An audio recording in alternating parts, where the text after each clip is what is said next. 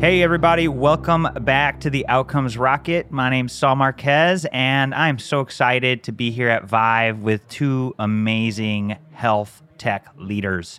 I've got Pascal Podvin, Chief Revenue Officer of Order, with me. Pascal's been making his mark in Silicon Valley startups since 1991 and as a cybersecurity expert since 2014.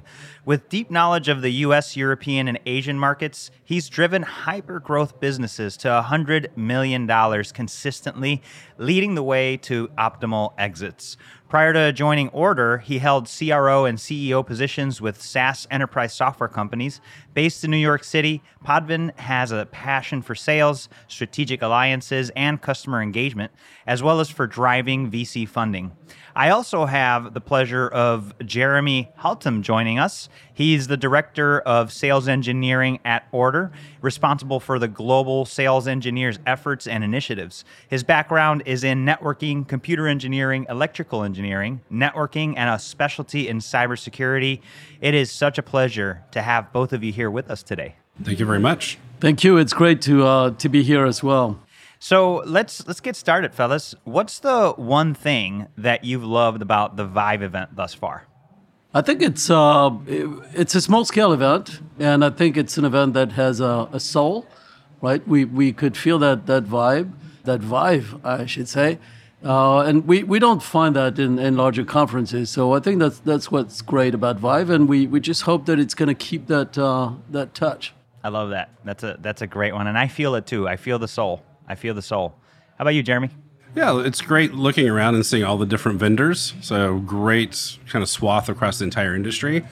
Seeing everybody from cybersecurity to EHR and everything else. It's good to be all in one place. It's a good mix for sure. Yeah, and so one of the things that keeps coming up is cybersecurity, AI. There's so many hot topics, access. What's the number one theme health systems need to be mindful of in 2022? Well, look, I mean, there is a lot of talking about the hospital of the future, right? Everybody is talking about digital patient communication, telehealth, teleservices, robotics, remote monitoring, and so on. I think that the key point is that all of those themes are converging towards the proliferation of connected devices. And it's all great, except that those connected devices potentially have vulnerabilities, potentially create threats into the organization. And so cybersecurity is paramount to the success of the hospital of the future. Yeah, I couldn't agree with you more, Pascal. And as we seek to understand this hyper-connected world, the digitization is sort of we're kind of losing track of where those vulnerabilities are. So having visibility to where those are is critical. Jeremy, what are your thoughts around how do you find those vectors of entry? Sure. It is very important to look at the hospital as a complete organization, right? It's not just the medical devices, it's the elevators, it's everything is interconnected, especially when you're talking about patient care, which is really what we're here about, right? It's all about the patient care at the end of the day. But being able to go in through multiple different methods, because there's no one right way. So having multiple methods of getting the data that you need to see what those vulnerabilities are, identify them, and most importantly, actually do the security for those. Love it. Yeah, some great insights there.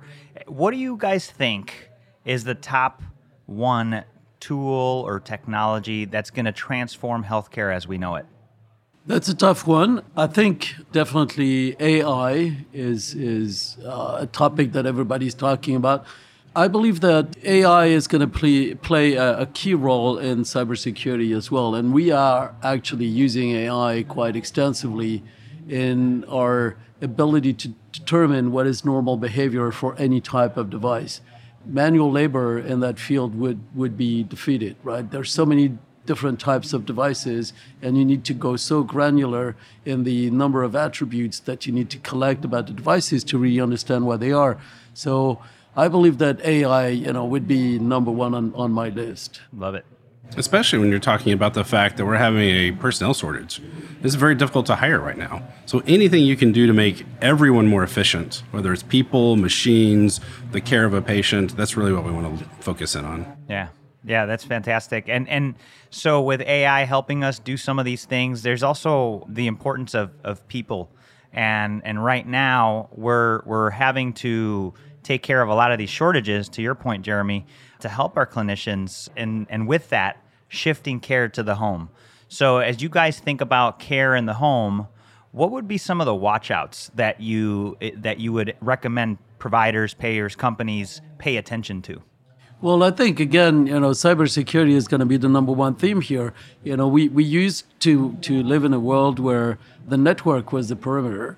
Now everything's in the cloud. You're taking clinical services to the home. What is the concept of network anymore?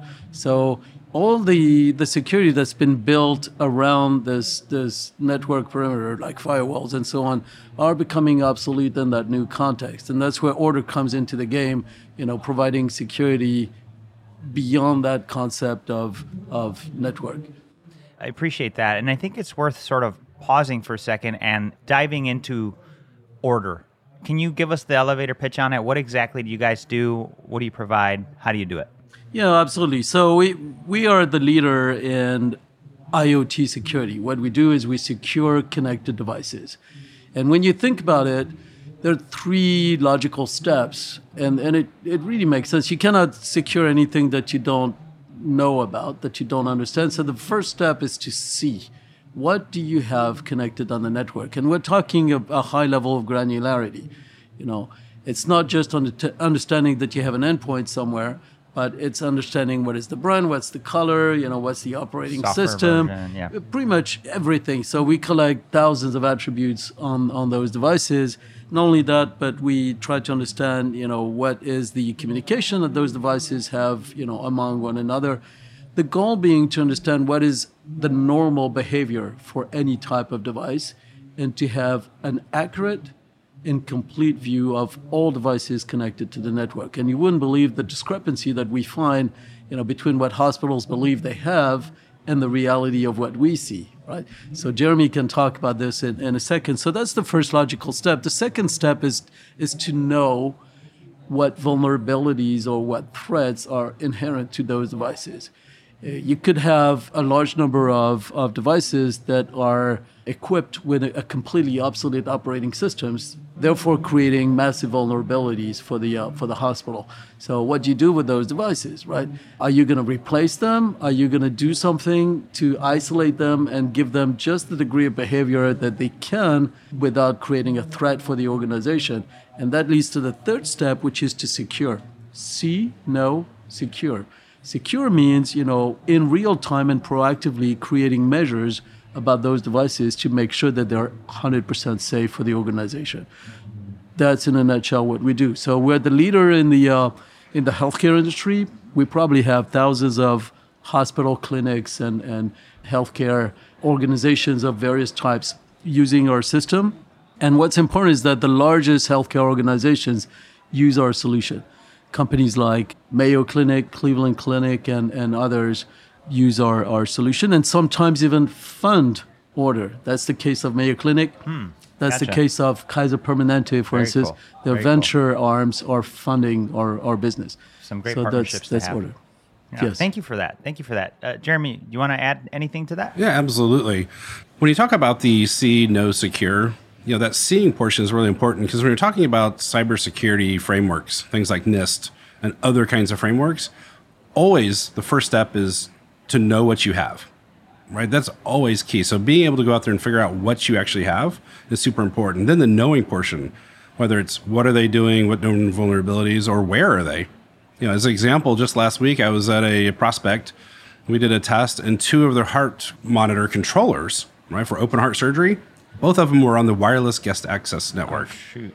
Right? So these are the sorts of things that if you don't have that see and that know, you can never even get to the stage of what we want to get to, which is the secure, right? Securing those devices so that we're both proactive and reactive in a security mindset. Yeah, that's great. And so how do you guys do it? Like, what's the secret sauce?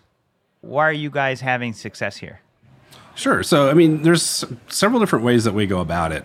From a technical perspective, is we're watching all of the networking traffic, but that's not the only way, right? There's tons of different integrations that we have. So I can look at traffic, I can talk to IPAMs, I can talk to healthcare systems.